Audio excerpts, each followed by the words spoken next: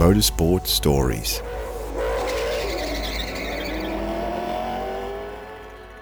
Well, Allan Grice, an interesting part of your career that probably doesn't get talked about too much is you are the first Australian driver ever to qualify for the World 600 at Charlotte, one of the 3 blue ribbon NASCAR races.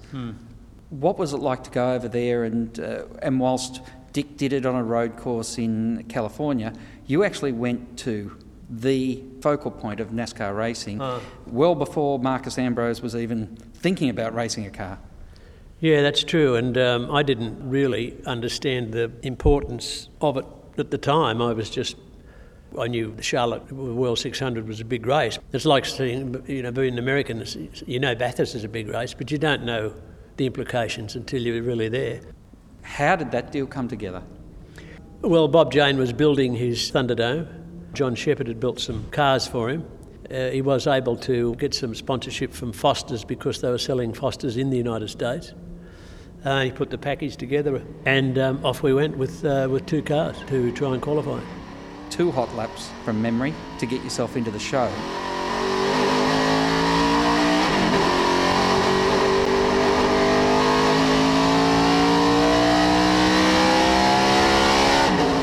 The thing is, you don't realise who's there, who goes home.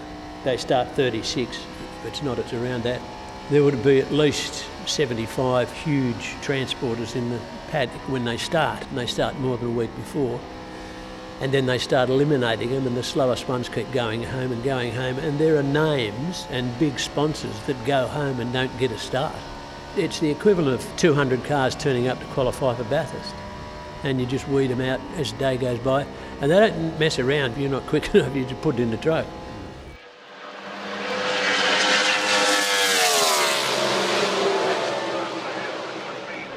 I do recall that the American press went just berserk, the quickest non-American driver to do this and the first Australian to do it, and it just went on and on and on, and I was like 32nd on the bloody grid, albeit 1 second off pole, but that's how close and competitive it is. So what was the race like then? It was an anticlimax really, because we had troubles with the car. We started on 7 cylinders, which is not a nice way to start. And it was only at the first stop that they rectified that. Then we became competitive, but they by then would have been a lap down at least.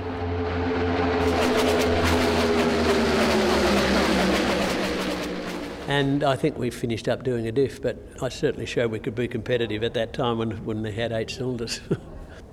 What do you take from that NASCAR experience? It's highly competitive. It's the most competitive form of motorsport in the world, and I've had a crack at most of them.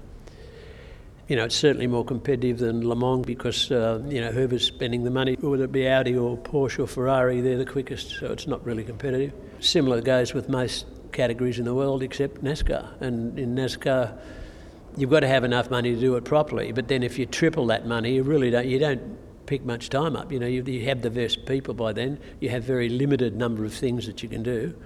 It's a very free formula in lots of ways, but within parameters. And it's a real black art. It's so competitive.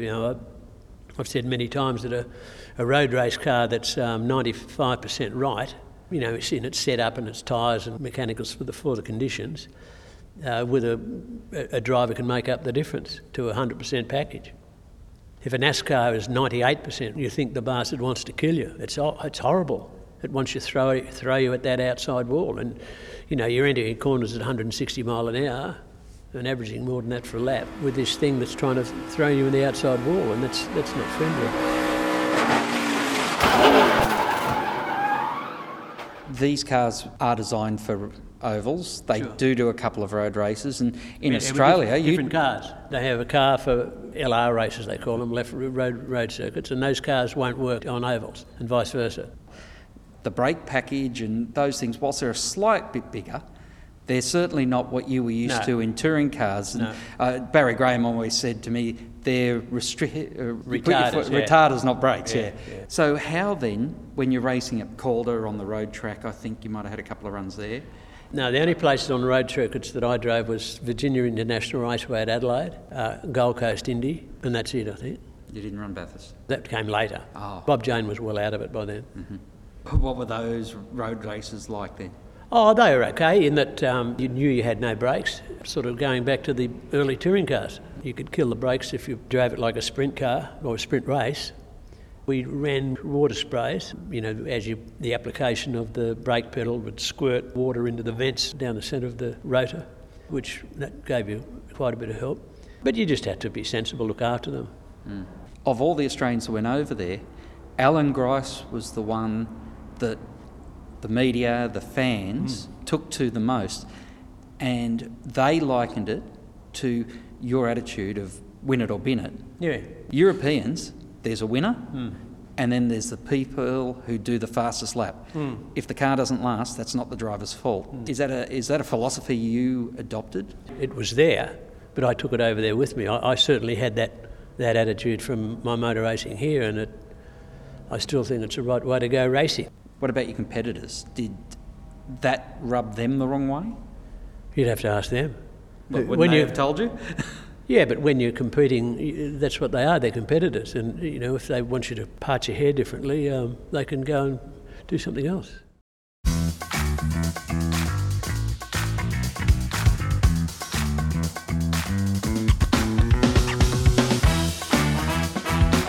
A big thanks goes to Allan Grice and Craig Revell from Inside Supercars for telling us the story. Motorsport Stories is brought to you by Big Hair Studios, and I want to give a big thank you to Al and Supercar Extra magazine for their support. But more importantly, fans, until we catch up again at Motorsport Stories, keep on digging.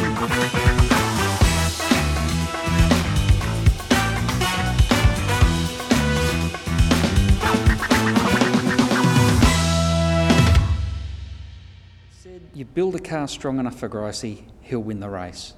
Is that something that you always... I'll tell you it was. It was Les Small. First time we went to Europe and we were quick, and Walkinshaw and his factory Rovers was just that second quickness at Monza. And I came back and he said, what can we do? And I said, I know how they get their second from. They just crash across the ripples at the chicanes. And he said, well, go out and crash it across your chicanes and I'll fix it. So I did, and I went and picked up that second. I think we were second on the grid or something at Monza first time out. And that was his attitude, is that, you drive as hard as you can to win, and he'll build something that'll live. And if it won't live this time, well, he'll fix it for next time. And that was the European attitude anyway, and we were only vindicated. We had that attitude here, and they certainly have that attitude in Europe. The driver would walk back and say, you'll find the car turned through. It wasn't quite quick enough to get through there flat, So the attitude was right, and it always is right. Motor racing has got the word race in it. It's not a bloody reliability trial. And that's where a particular manager hurt my career, because he thought it was clever to, just drive around in 8th place and somebody goes home and gets a flat and another one has to go home because his mother called, and to finish up inheriting the lead and winning the race, and that's bullshit.